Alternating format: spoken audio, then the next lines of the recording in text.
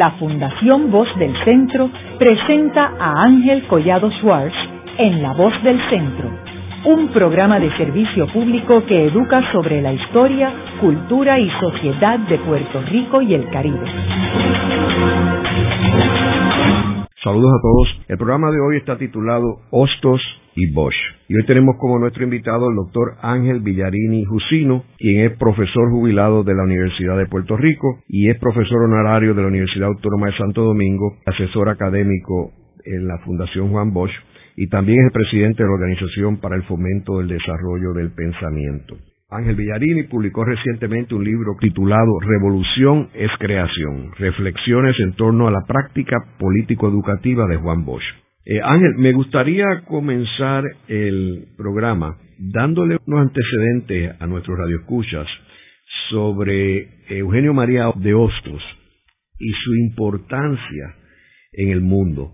Sabemos que hay varios programas aquí en el portal de La Voz del Centro sobre Eugenio María de Hostos, así que me gustaría que brevemente nos hablara de la importancia de Eugenio María de Hostos.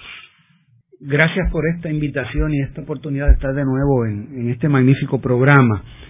Eugenio María de Hostos es quizás el más universal de los puertorriqueños, tanto por su obra intelectual como por su obra política en favor de la libertad de los pueblos latinoamericanos. Pero especialmente a mí me ha interesado a lo largo de mi vida académica estudiar la contribución de Hostos a lo que podemos llamar la pedagogía de la liberación. Es decir, una teoría y una práctica educativa que, siguiendo aquellas famosas palabras del maestro Simón Rodríguez, maestro de Simón Bolívar, de que no hay repúblicas sin republicanos, entendía que la tarea principal de la escuela es la construcción de la ciudadanía y que la clase de país que tenemos, ya sea en el sentido político, social o económico, depende de la clase de ciudadano que tenemos. Y se asignaba entonces a la escuela como tarea central la construcción, la formación de esa ciudadanía. Una formación que tenía que ser integral, que tenía que propiciar el desarrollo humano en todas sus dimensiones y que se tenía que centrar en lo que hoy quizás mejor que nunca entendemos, es el dínamo del desarrollo humano, que es la formación de la conciencia. Hostos es entonces el primer pensador de la educación que articula en toda su complejidad una propuesta educativa liberadora a través de la formación de la conciencia de nuestros pueblos. Y esa pedagogía la articuló en sus diferentes escritos, pero también la llevó a la práctica en todos aquellos países en que se presentó la oportunidad, especialmente en la República Dominicana, en Chile y en menor desarrollo también aquí en Puerto Rico, cuando fundó en Mayagüez el colegio municipal como parte de su estrategia de la Liga de los Patriotas. Esa influencia de Hostos quizás se deja sentir más que en ningún otro país en la República Dominicana.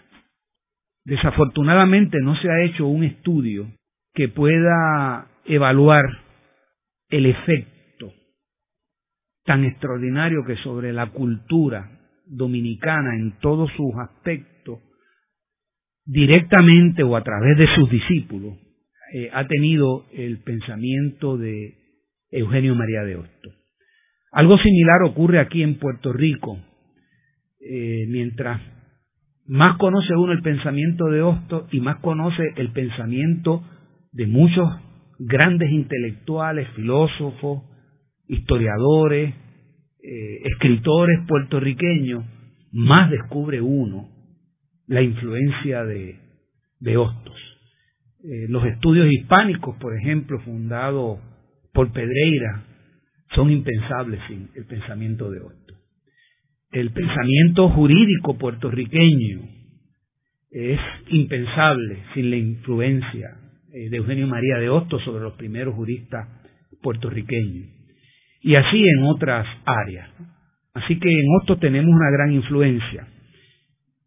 Y en este libro yo trato de mostrar que quizás Juan Bosch es el más grande discípulo de Hostos, tanto por la comprensión de sus ideas como la puesta en práctica de las mismas, y sobre todo de las ideas educativas de Hostos. Aquí tenemos que también recordar que Hostos, aparte de lo que ha comentado nuestro invitado en términos del aspecto pedagógico, era una figura de una dimensión mucho más allá de Puerto Rico, en términos de las contribuciones que hizo en Chile, por ejemplo, de los famosos artículos de él, de Hamlet, por ejemplo. A niveles políticos, es casi impensable que un gobernador de Puerto Rico, un puertorriqueño, pudiera sentarse de tú a tú con el presidente de Estados Unidos en estos momentos. Y sin embargo, él fue la persona, junto a Zeno Gandía y Ajena, que se reunieron con William McKinley en Washington a raíz de la invasión de los Estados Unidos en el 1898. Así que estamos hablando de una persona de una dimensión, no solamente universal, pero de alto nivel, Invitado por el presidente entonces de la República de Chile a dirigir los esfuerzos de reforma educativa, invitado por el presidente de la República Dominicana a dirigir los esfuerzos de la educativa, invitado por el presidente de la Argentina para dirigir también esfuerzos de reforma educativa, ¿verdad? Así que eso da una idea de la dimensión de este hombre. ¿Y por qué tuvo que irse de Puerto Rico?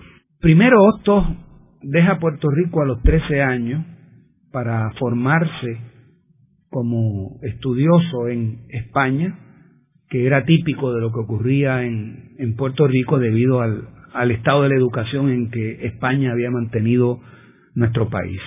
Y luego, una vez casi al concluir sus estudios en España, que de autonomista pasa a independentista, ya era un autonomista radical y por lo tanto era un proscrito, mucho más cuando se hace independentista y emprende toda una cruzada por Latinoamérica en favor de la independencia de Cuba y Puerto Rico. Así que estaba proscrito en Puerto Rico, y no es sino en dos ocasiones, con la presencia de un gobierno más liberales, que puede tocar puerto en Puerto Rico, y no es sino hasta luego de la invasión norteamericana que él se traslada de inmediato a Puerto Rico, tratando de organizarnos para evitar que dejáramos de ser colonia de España y pasáramos a ser colonia de los Estados Unidos, ¿verdad? Y para que los puertorriqueños hiciéramos un reclamo de soberanía, y funda la Liga de los Patriotas y hace un esfuerzo por unir a los puertorriqueños, esfuerzo para que veamos la influencia de Hostos. O sea, a nosotros se nos ha olvidado que el Partido de la Unión, ¿verdad?, que durante tantos años gobernó a Puerto Rico, nace a través de una idea que toman Manuel Zeno Gandía y Rosendo Matienzo Cintrón de Hostos, porque Matienzo Cintrón era quien presidía la Liga de los Patriotas de Hostos en Ponce, ¿verdad? Así que hasta ahí llega la influencia de Hostos, ¿verdad? Pero Hostos entonces incluso llega a fundar su escuela en Juana Díaz primero, ¿verdad?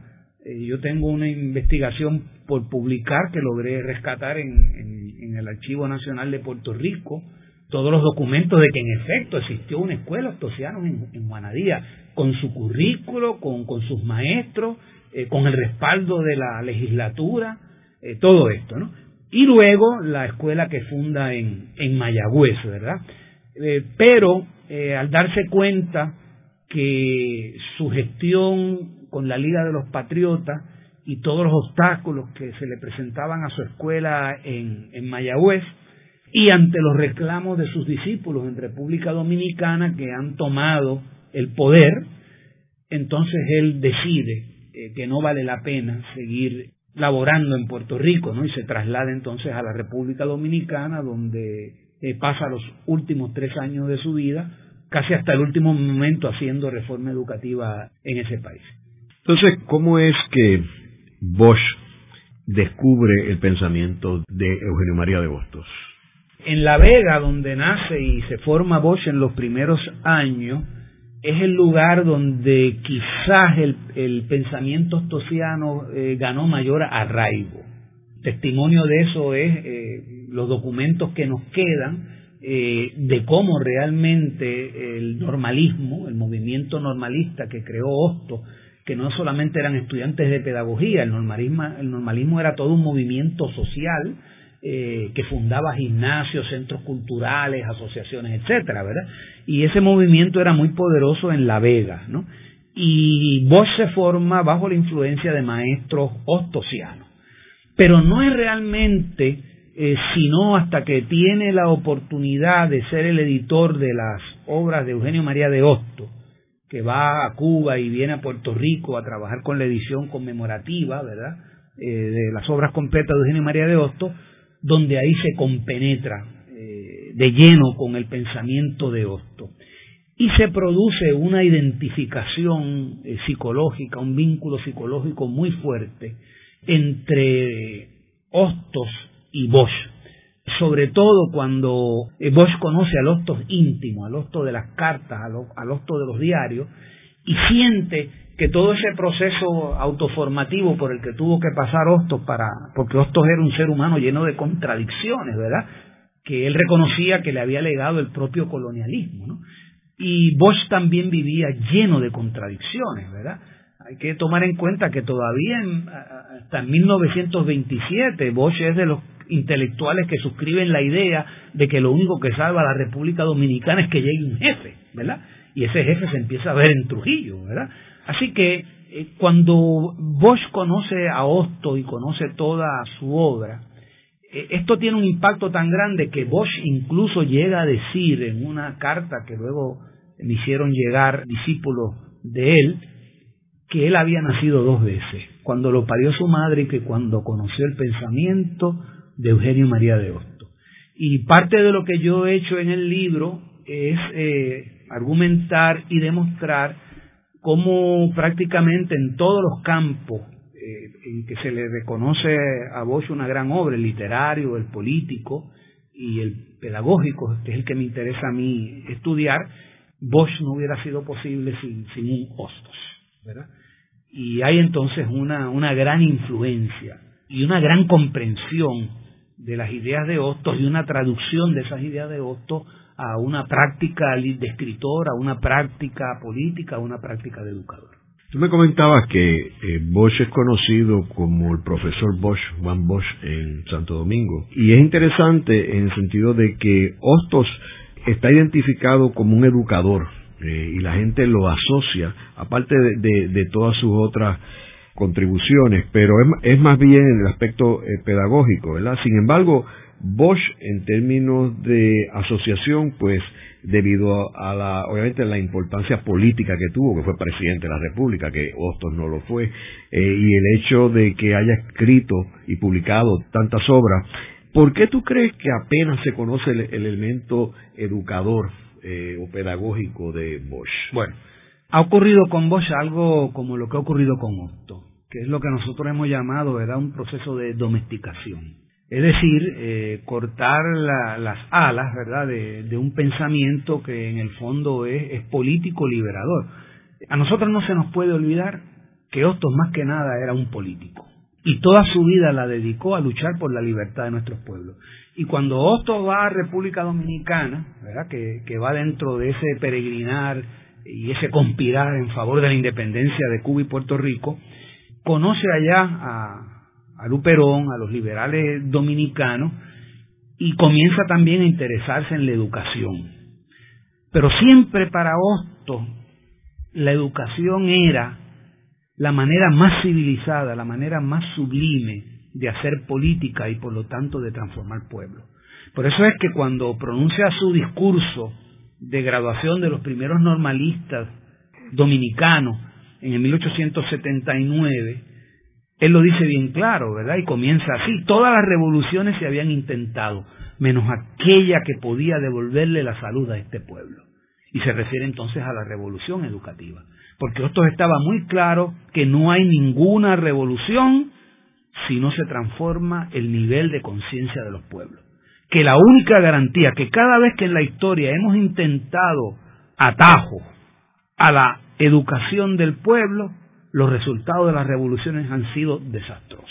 Y entonces Hostos estaba convencido de que la única manera que pueda haber una verdadera transformación social es si se educa la conciencia del pueblo, porque la transformación social la tienen que hacer los pueblos, ¿verdad? Pueblos que necesitan líderes, pero que son los pueblos los que incluso se dan sus líderes porque tienen los niveles de conciencia que le permiten darse los líderes adecuados, ¿verdad? Entonces para Hostos encontró en la educación la mejor manera de hacer patria, de hacer política, de hacer liberación.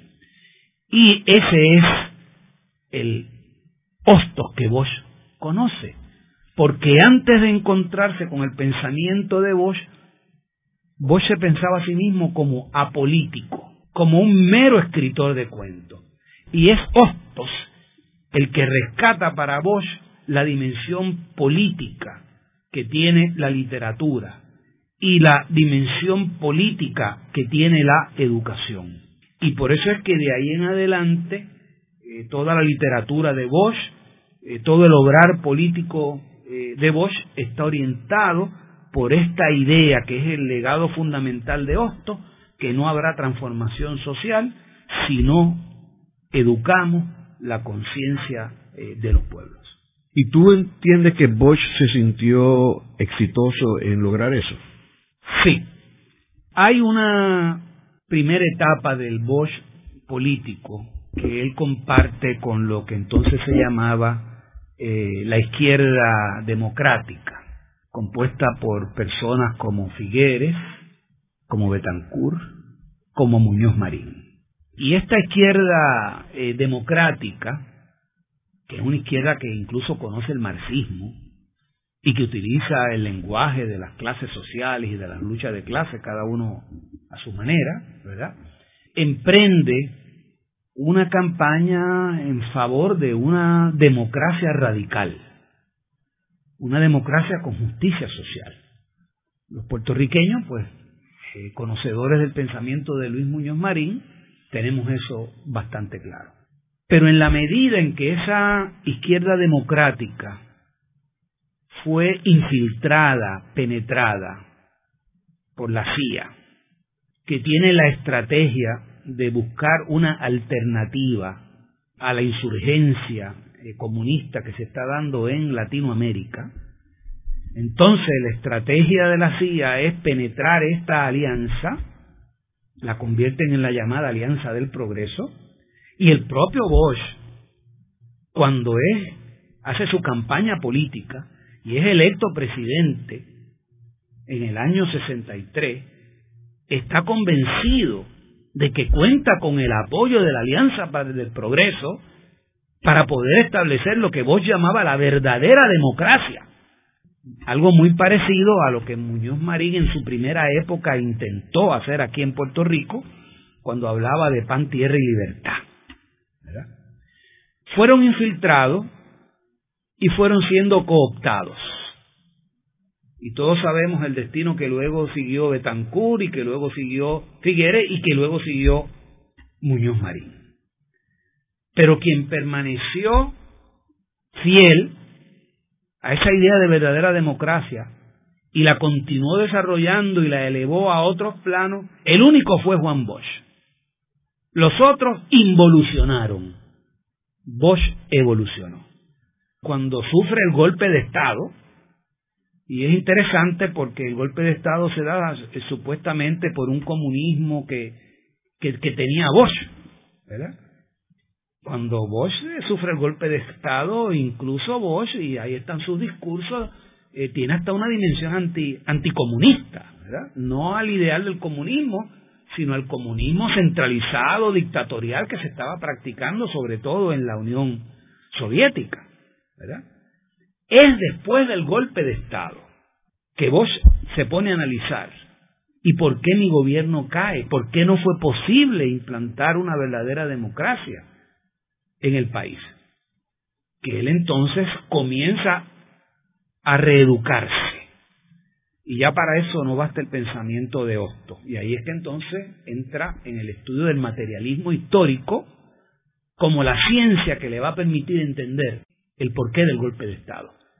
Y ahí es que entonces escribe Composición Social, que es la historia de la República Dominicana desde la perspectiva de clase, de la perspectiva del desarrollo económico. Mi gobierno cayó porque aquí no hay una burguesía que sostenga una democracia. Y en segundo lugar, mi gobierno cayó porque Estados Unidos lo hizo caer, porque Estados Unidos es un país imperialista. Y de ahí entonces su otra obra, ¿verdad?, de el pentagonismo. Luego de una breve pausa, regresamos con Ángel Collado Schwartz en La Voz del Centro.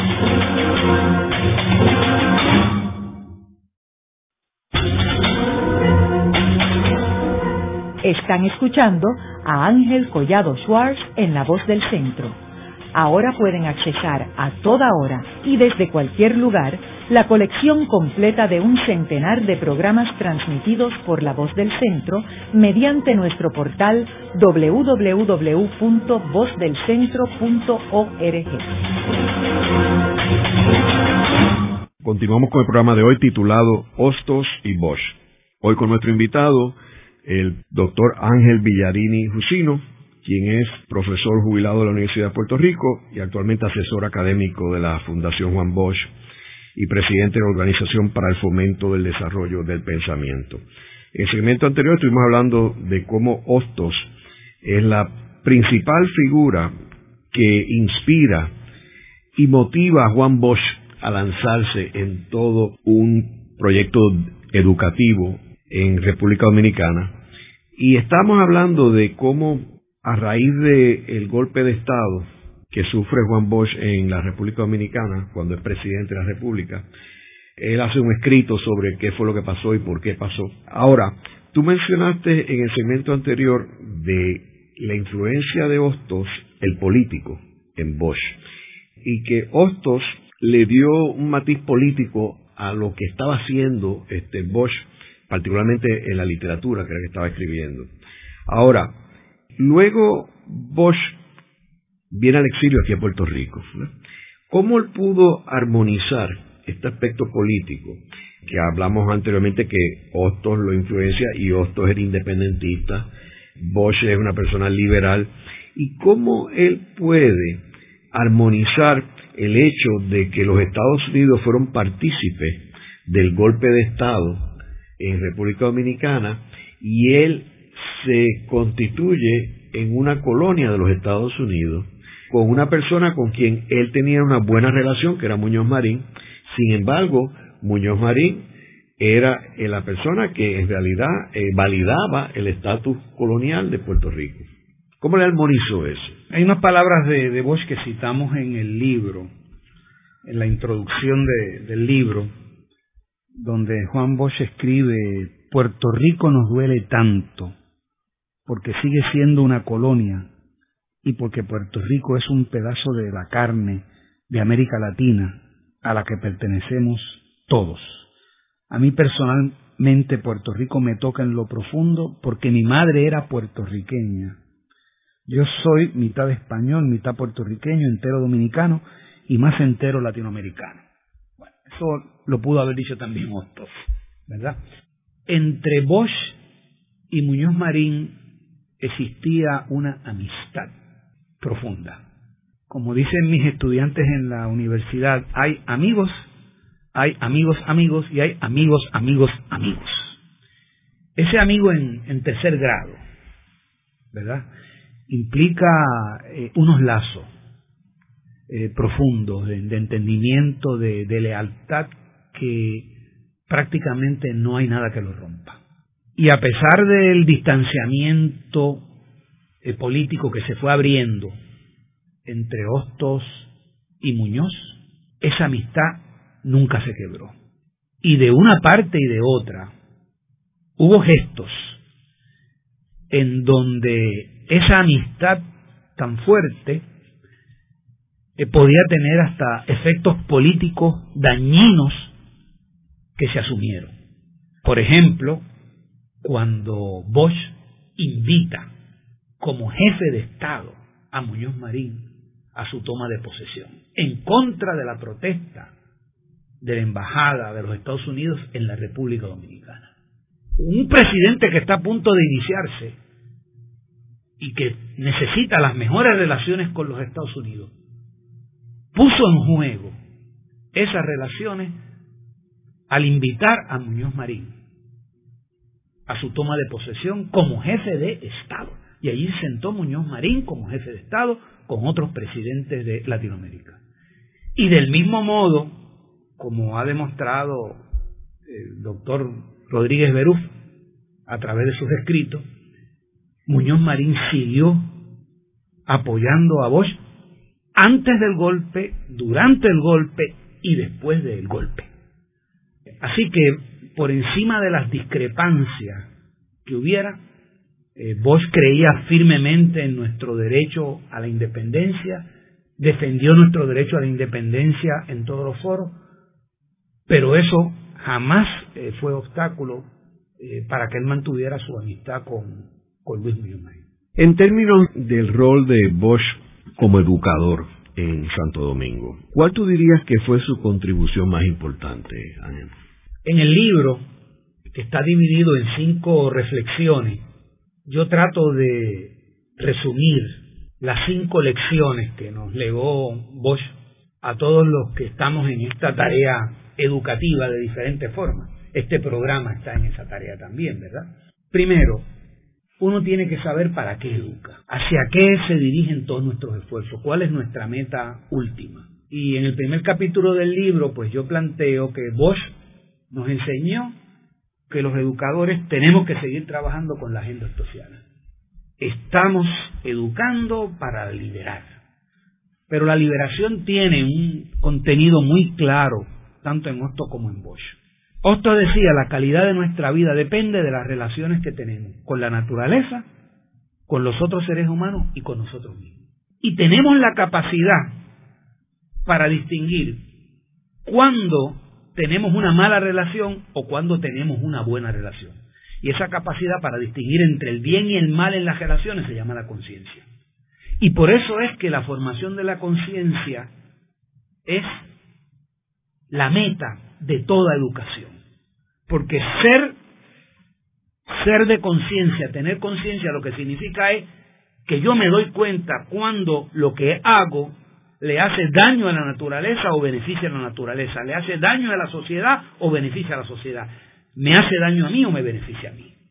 Y entonces la tarea principal de la escuela, y esa es la mejor muestra de que tenemos un sistema educativo que no sirve, que no funciona, porque la tarea central de la escuela es educar a las personas para que tengan buenas relaciones con la naturaleza, consigo mismo y con los otros seres humanos. Y buenas relaciones son aquellas que perfeccionan, que dan vida, que enriquecen la vida, que mejoran la vida. Entonces, cuando nosotros vemos cuál es el comportamiento de los seres humanos luego de 12 o 14 años de la escuela, con relación a la naturaleza, destruyéndola, o destruyendo nuestro propio organismo, o destruyéndonos en nosotros con el tipo de relación que cultivamos, o autodestruyéndonos con los estilos de vida que hemos desarrollado, entonces uno se pregunta, ¿para qué sirve la escuela si ni siquiera puede lograr lo mínimo que sería que tengamos unas relaciones saludables, ¿verdad? Entonces yo creo que necesitamos volver a lo básico que nos enseñó Hostos. La escuela existe para que tengamos mejores relaciones.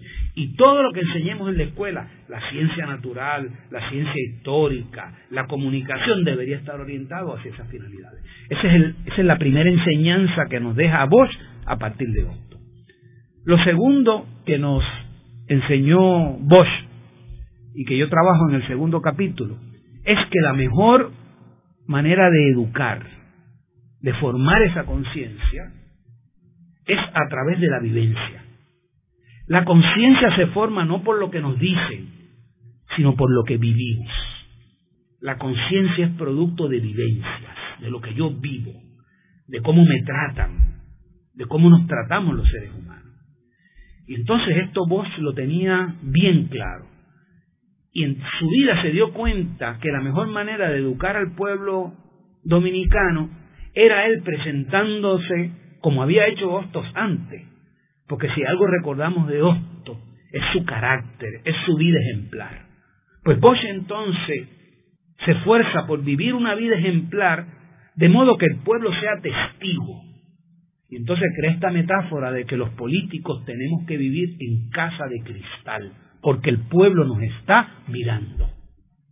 Y la política que el pueblo aprende, sobre todo la conciencia política que desarrolla, es de lo que ve, de lo que vive, de lo que experimenta en los políticos. En ese sentido es verdad que todo pueblo pues tiene los políticos, verdad, que se merece en ese sentido. Entonces la segunda lección que Bosch nos da es que si nosotros queremos formar conciencia, no la vamos a formar a través de discursos, sino a través de vivencia, del ejemplo y del diálogo, que es lo que Bosch cultiva, sus programas radiales. O sea, Bosch hizo lo que parecía una tarea imposible: llegar al país un año antes de las elecciones, en menos de un año montar una campaña y ganar unas elecciones con más del 60% de un país que acababa de salir de la dictadura y que estaba todo confundido. Y nadie pensaba que Bosch podía ganar esas elecciones. ¿Cómo las ganó? Con lo que estamos diciendo, haciendo que el pueblo viviera lo que era una verdadera democracia, lo que era un verdadero líder, el diálogo a través de la radio, yéndose por todo el país, utilizando el tren, moviéndose, dialogando al nivel del pueblo, con el lenguaje del pueblo. Y la gente hasta se burlaba de Bosch, de la forma que hablaba y del lenguaje que tenía, porque su diálogo era con el pueblo. No era hablarle a la élite, era hablarle al pueblo, era conversar con el pueblo. Y por último, el otro instrumento que él utiliza son sus escritos, ¿verdad? Su cuento. Es interesante que en un estudio que nosotros emprendimos hace algunos años, entrevistando gente que se formó en los círculos de estudio, ¿verdad?, la mayoría de la gente que se unía a Bosch lo conocía a través de sus cuentos. Pero ¿qué fue lo que hizo Juan Bosch en los cuentos? Darnos a conocer al pueblo, el dolor del pueblo, el sufrimiento del pueblo, pero también los valores de redención que había dentro de ese pueblo. Y entonces cuando el dominicano más letrado, ¿verdad?, que son las clases medias, que son las que saben leer y tenían acceso a los libros, leían esos cuentos, ahí se iban construyendo ellos mismos como pueblo, ahí iban entendiendo lo que es el dominicano. A veces pasamos por alto que, al igual que ha ocurrido en Puerto Rico, ¿verdad?, nosotros no podemos olvidarnos que el refugio para la construcción de la identidad puertorriqueña fueron los estudios hispánicos, fue el Departamento de Estudios Hispánicos, fue el currículo de lengua, fueron los maestros de lengua, ¿verdad?, por un lado, y la música de, por ejemplo, Rafael Hernández, por otro lado, ¿verdad? Esas son las experiencias a base de las cuales se fue construyendo la puertorriqueñidad, ¿verdad?, que era la traducción, educación popular de lo que Albizu estaba enseñando a otro nivel, ¿verdad? Pero el nacionalismo se fue filtrando y en el fondo todo puertorriqueño, la mayoría somos nacionalistas, ¿verdad? No porque hayamos conocido directamente a Albizu Campos, sino por cómo ese mensaje de Albizu se fue filtrando a través de la música de Rafael Hernández. ¿Quién no ha escuchado el jibarito? ¿Quién no ha entendido el jibarito? ¿Verdad? O a través de la escuela, del currículo de lengua, donde estudiábamos la literatura puertorriqueña, el pensamiento puertorriqueño, ¿verdad? Pues en República Dominicana se da la misma situación. El texto de referencia por excelencia en torno al cual se va construyendo el sujeto dominicano son los cuentos de Juan Bosch, ¿verdad? Y eso yo lo argumento en otro de los capítulos del libro, en el tercer capítulo, cómo los cuentos se convierten en un texto de formación de la conciencia del dominicano. En un cuarto capítulo abordo entonces el tema de que un pueblo no se puede transformar si no se conoce, y no se conoce si no estudia su historia. Y de aquí entonces el empeño tan grande que puso Juan Bosch luego del golpe por reescribir la historia dominicana. Porque la historia que se había escrito hasta ese momento era la de los buenos y los malos. El dictador por un lado, el pueblo sufrido por otro lado. Y Juan Bosch crea una nueva historiografía, propone una nueva historiografía para poder entender por qué el país es como es, por qué el golpe de Estado, hacia dónde va el país, y sobre esa base entonces construir estrategias políticas, ¿no? Y entonces ese texto de composición social que todavía se sigue utilizando en la escuela, yo creo que es el texto más utilizado todavía en las escuelas dominicanas, ayudó a desarrollar en ese pueblo dominicano una conciencia de clase y de imperialismo que, por ejemplo, nos falta a nosotros aquí en Puerto Rico. Yo desde que comencé a trabajar ya hace 20 años en ese país, lo más que me llamó la atención era esa conciencia de clase que existía en el dominicano y esa conciencia antiimperialista que había en el dominicano. Que nosotros, padeciendo, ¿verdad?, un imperialismo aún mayor, no nos percatamos de eso. Y eso es en gran medida obra de la educación que dio Juan Bosch. Por último, en el libro entonces yo analizo la más importante obra educativa de Juan Bosch, que fueron los círculos de estudio. Círculos de estudio que él crea primero bajo el PRD, que fue uno de los partidos que él fundó, y luego dentro del PLD, que fue el segundo partido que él formó.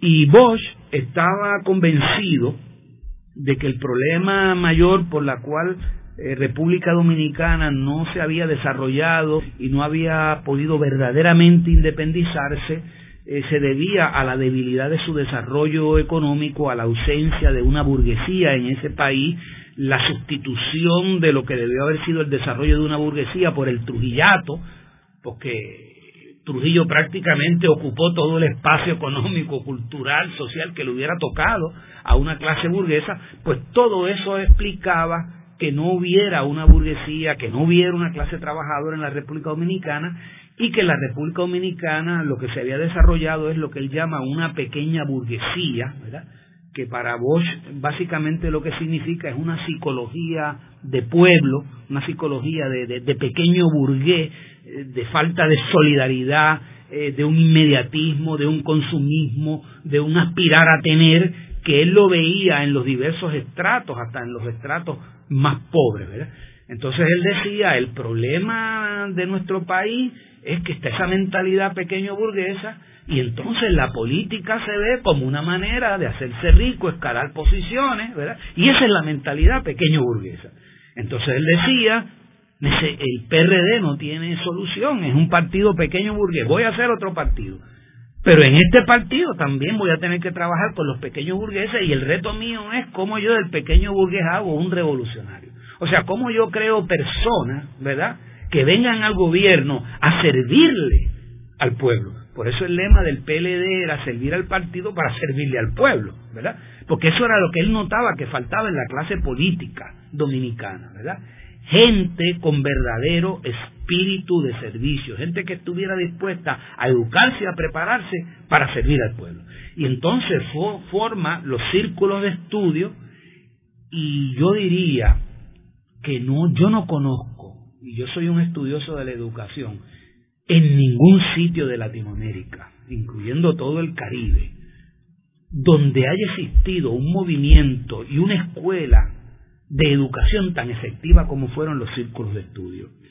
Y en ese sentido hemos estado haciendo entrevistas y recogiendo testimonios, y es increíble, uno se queda sorprendido cómo gente que se formó hace 30 y pico, 40 años en estos círculos de estudio, todavía siguen hablando de cómo ellos eran un tipo de persona antes de entrar al círculo y se convirtieron en otro tipo de persona. De persona en el sentido individual, íntimo, de persona en el sentido profesional y en el sentido ciudadano. Es decir, que los círculos tenían una organización tal, estaban tan bien pensados, que tenían un efecto formador extraordinario como la escuela no lo tiene. Y parte de lo que nosotros estamos planteando es que mucho de lo que se está hablando hoy día de desarrollo constructivista, de desarrollo por competencias, etcétera, ¿verdad?, ya eso era lo que se practicaba en los círculos de estudios del profesor Juan Bosch.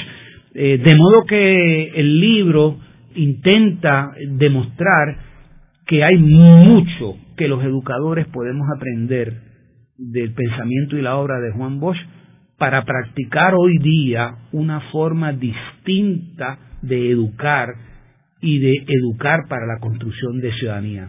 Yo creo que quizás no hay en este momento histórico que estamos viviendo en Puerto Rico tarea más importante para nosotros los educadores formales e informales, que dedicarnos a formar la conciencia del pueblo, a construir ciudadanía, porque la crisis que está viviendo nuestro momento en este país hace bien claro algo: lo existente agotó sus posibilidades.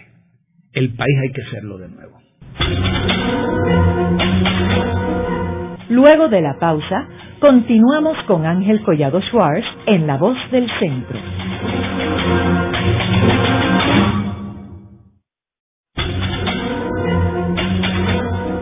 Regresamos con Ángel Collado Schwartz en La Voz del Centro. Continuamos con el programa de hoy titulado Hostos y Bosch. Hoy con nuestro invitado, el doctor Ángel Villarini Jusino, quien es profesor jubilado de la Universidad de Puerto Rico y actualmente asesor académico de la Fundación Juan Bosch y presidente de la Organización para el Fomento del Desarrollo del Pensamiento. Ángel, en el segmento anterior estamos hablando sobre lo que tú llamas la cuarta reflexión en tu libro, que es la conciencia histórica crítica y el materialismo histórico en la práctica político-educativa de Juan Bosch. Publicó varios libros bien importantes. Hay dos libros que hemos cubierto aquí en otros programas en La Voz del Centro, que yo creo que son neurálgicos en términos de fuentes importantes para uno entender la historia del Caribe. Uno es la historia del Caribe de Cristóbal Colón a Fidel Castro, que es como un contrapeso, ¿verdad?, a lo que escribió Williams en inglés, que fue primer ministro de Trinidad. El otro es el pentagonismo, que si bien era un tema que no era nuevo, porque a raíz de la Segunda Guerra Mundial, recuerdo que Samuel Huntington escribió un libro que tenía que ver con la influencia militar en Estados Unidos en términos de la industria privada, la academia, etcétera, y cómo Estados Unidos, a raíz de los resultados de la Segunda Guerra Mundial y particularmente el ataque a Pearl Harbor, pues decide activar todo un aparato de inteligencia. Y luego Eisenhower, cuando se va de presidente, que hace un reclamo al país que tenga mucho cuidado con lo que él llama el complejo industrial militar. Háblanos sobre esos dos libros y la importancia que tiene para uno entender el Caribe. Es importante, y este tema lo abordamos en otro de los programas en que yo pude participar aquí, que la labor que Hostos hizo en diversos países latinoamericanos y el impacto que logró tener se debió en gran medida a un aparato teórico, un marco conceptual, una teoría que él tenía que le permitía llegar a un país y en menos de un año entender mejor ese país que lo que lo entendían la gente que lo vivía. Muestra de eso el que él ganara el concurso de la exposición mundial que se hace en Chile, donde se compiten con el tema de pasado, presente y futuro de Chile. Y Hostos, que ni siquiera tiene un año de vivir en Chile, escribe un ensayo y gana ese concurso. Y se debe a que tenía el marco conceptual, la teoría, que le permitía analizar la realidad de una manera compleja, multidisciplinaria, que las otras personas no podían hacerlo. Con Bosch ocurre algo similar. Después del golpe, como ya comentábamos, Bosch, para tratar de entender lo que ha ocurrido y lo que pasa en su país, se da cuenta que hay que ir más allá de Hostos, y del positivismo y el krausismo hostosiano, y comienza a estudiar el materialismo histórico. Y el materialismo histórico, combinado ya con las ideas que él trae de Hostos, es el punto de partida para que Bosch cree una nueva manera, una nueva óptica de ver la realidad social. Bosch adopta el marxismo, el materialismo histórico, como un instrumento de análisis, pero como todo lo que él hace de una manera muy crítica. Y nota en los marxistas de su época, con los cuales él polemiza, así como en la época de Hostos se dio una gran discusión entre el positivismo y lo que era la escolástica que prevalecía, en la década de los 70 Bosch se enfrasca en un debate con toda la izquierda dominicana en torno a la naturaleza misma de lo que es el marxismo y qué significa ser marxista y qué es el análisis marxista. Y Bosch ve dos grandes limitaciones en el análisis, o tres grandes limitaciones en el análisis marxista que se hace en el país, que él va a tratar de superar. De modo que es un marxismo que él desarrolla. Una primera limitación es el aplicar mecánicamente toda la teoría de la superestructura, la lucha de clases, y ese tipo de análisis termina habiendo unas clases sociales y una realidad que no existe realmente en la República Dominicana, porque se le está imponiendo, en lugar de usar la teoría como un instrumento para investigar la realidad, se trata de encajonar la realidad dentro de una teoría, y se cae en lo que se llama el dogmatismo del marxismo, ¿verdad? Y Bosch entonces sugiere que hay que partir del marxismo, pero hay que desarrollar las categorías sociales que correspondan con la realidad dominicana, ¿no? Y él hace una propuesta que uno puede discrepar, la podemos criticar, pero hace una propuesta para tratar de entender la composición social dominicana. Y esa composición social va a permitir entender cómo es que funciona internamente la sociedad dominicana, cuáles son las fuerzas que impiden el cambio y cuáles son las fuerzas que pueden posibilitar el cambio, y sobre esas fuerzas es que se tiene que montar la estrategia política. Esa es una primera contribución que hace Bosch. Una segunda limitación que tenía el marxismo era el poco peso que se le confería en la teoría marxista, otra herencia de la dogmática soviética, al factor psicológico. El marxismo había olvidado que después de todo la lucha de clase es un fenómeno que se da a nivel de la conciencia, y de lo que se había hablado para que pudiera haber cambio era de cómo iba cambiando, cómo se iba elevando el nivel de conciencia de la clase obrera. O sea que en el marxismo siempre estuvo claro, ¿verdad?, más allá de las distorsiones, que el elemento clave para la transformación social era el nivel de conciencia que alcanzara la clase trabajadora. Entonces Bosch le da mucha importancia al elemento psicológico, ¿no?, al tipo de conciencia que se está desarrollando. Y por último está el tercer factor que se ignoraba, que era que después de todo República Dominicana es un sistema dentro de un sistema global mucho más amplio, y lo que ocurre aquí no se puede entender sin referencia a ese contexto global. Ese reconocimiento de ese contexto global, y cómo por lo tanto todo lo que ocurre internamente en la República Dominicana está siendo determinado por todo ese contexto global,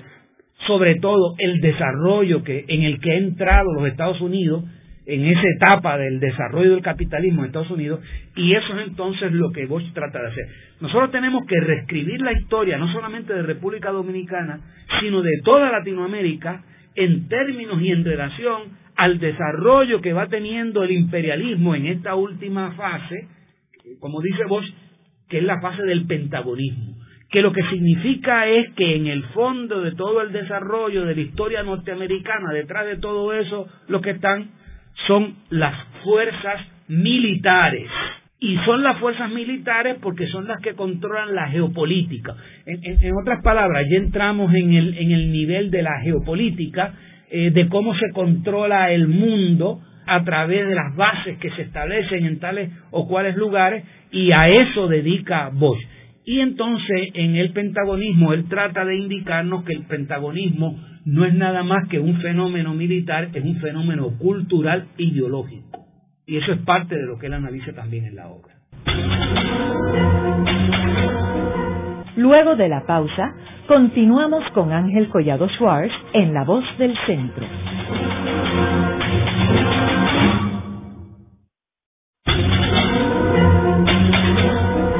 Continuamos con la parte final de La Voz del Centro con Ángel Collado Schwartz. Pueden enviarnos sus comentarios a través de nuestro portal www.vozdelcentro.org. Continuamos con el programa de hoy titulado Hostos y Bosch.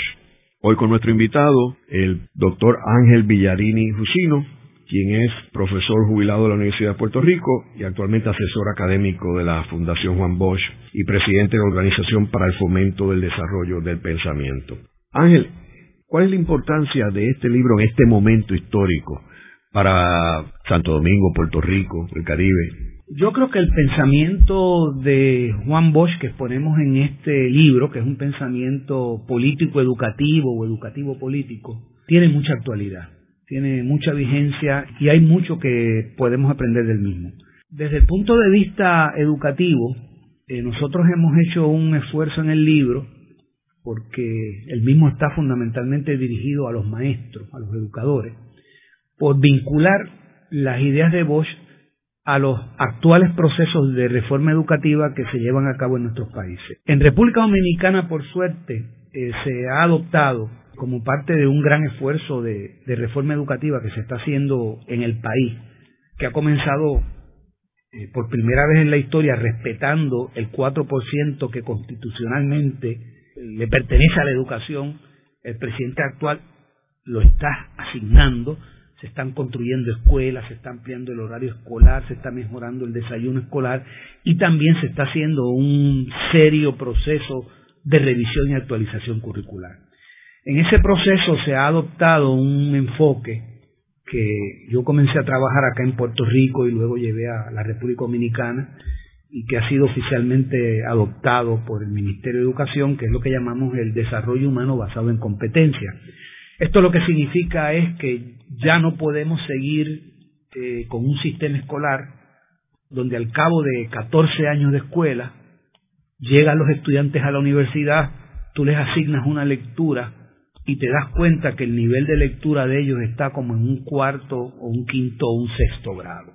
O sea, no se ha aprendido a leer analíticamente, a leer críticamente, y entonces uno dice, bueno, ¿y dónde están estos 14 años de escuela? Ya no toleramos un sistema donde después de 14 años de escuela, 14 años de ciencias naturales, hay unos comportamientos destructivos de la naturaleza, destructivos de la propia salud. Entonces, ¿para qué sirven las ciencias naturales? No toleramos ya un sistema educativo donde hay 14 años de ciencias sociales y tenemos un ejercicio político, democrático, a nivel de analfabetismo, donde la gente se deja llevar por campañas y cancioncitas. Bueno, entonces necesitamos un sistema escolar que no genere incompetencia, sino competencia. Y competencia no es otra cosa que capacidad para entender, sentir y hacer, ¿no? Así que la tendencia actualmente a escala mundial, nos da lástima decirlo, pero este tema en Puerto Rico no se está trabajando como deberíamos hacerlo, ¿verdad? La tendencia a escala mundial es que necesitamos una escuela que ayude a desarrollar personas competentes para la vida laboral, la vida profesional, la vida ciudadana y la vida personal. Entonces tenemos que dejar de pensar la escuela como un centro donde vamos cubriendo o le vamos transmitiendo información al estudiante. Ya eso se puede hacer mejor a través del Internet, y entonces comenzar a pensar la escuela más bien como un taller, como un gimnasio, donde desarrollamos competencias, capacidades, ¿verdad? Como sensibilidad estética, conciencia ecológica, conciencia histórica, conciencia ambiental, conciencia salubrista, es decir, formas de entender y manejar nuestras relaciones. El libro, en ese sentido, cada capítulo trata el tema de las competencias y cómo entonces reorientar la educación hacia el desarrollo de un ser humano integral. Y cómo Bosch practicaba esto y por lo tanto lo que podemos aprender de Bosch. Por otro lado, desde el punto de vista político, el libro está dirigido a todos los educadores que quieren hacer algo más que enseñar matemática o historia o ciencia y están conscientes del rol social que tiene el maestro en la construcción de ciudadanía. No hay grupo profesional que haga presencia en cada rincón de nuestra isla, de nuestro territorio, como los maestros, ¿verdad? Y si el maestro desarrollara conciencia de que tiene al pueblo ahí 12 o 14 años en las escuelas, 6 horas diarias, y en lugar nosotros de estar hablando de tanta tontería y de tanta cosa que no tiene significado ni pertinencia para los seres humanos, comenzáramos a hablar de lo que a la gente le va, de lo que la gente tiene como problema, el problema de la violencia que tenemos, el problema de la desigualdad, los problemas ambientales, los problemas de falta de control emocional. No es que dejemos de enseñar matemática, ni física o química, pero es que podemos enseñar todas estas cosas en función de las necesidades de educación que tenemos nosotros como pueblo. Ahora en este momento incluso para poder sobrevivir, Ahora mismo se ha desatado toda esta discusión sobre el tema de la reforma y no hay ni el mínimo de educación, no solamente de información, sino de estructura mental para poder abordar con sensatez y de manera lógica y coherente este tipo de temas. Pero entonces es el resultado, ¿verdad?, de un sistema que no se ha dedicado a educar a la ciudadanía, a construir ciudadanía. Así que nosotros creemos que en el pensamiento de Bosch se encuentran importantes claves para que los maestros, no importa el nivel que estemos, desde el preescolar hasta el universitario, entendamos que la función principal de la escuela y la universidad es construir ciudadanía, es ayudar a construir un mejor ciudadano, y nadie puede hacer ese trabajo mejor que nosotros, los maestros.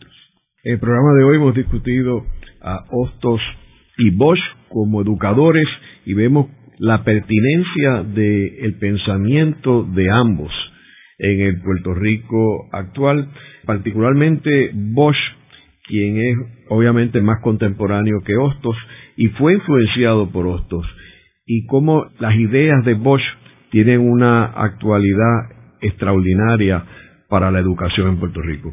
Gracias, Ángel. Gracias por esta invitación. Esta ha sido una producción como servicio público de la Fundación Voz del Centro. Los invitamos a sintonizarnos la próxima semana a la misma hora.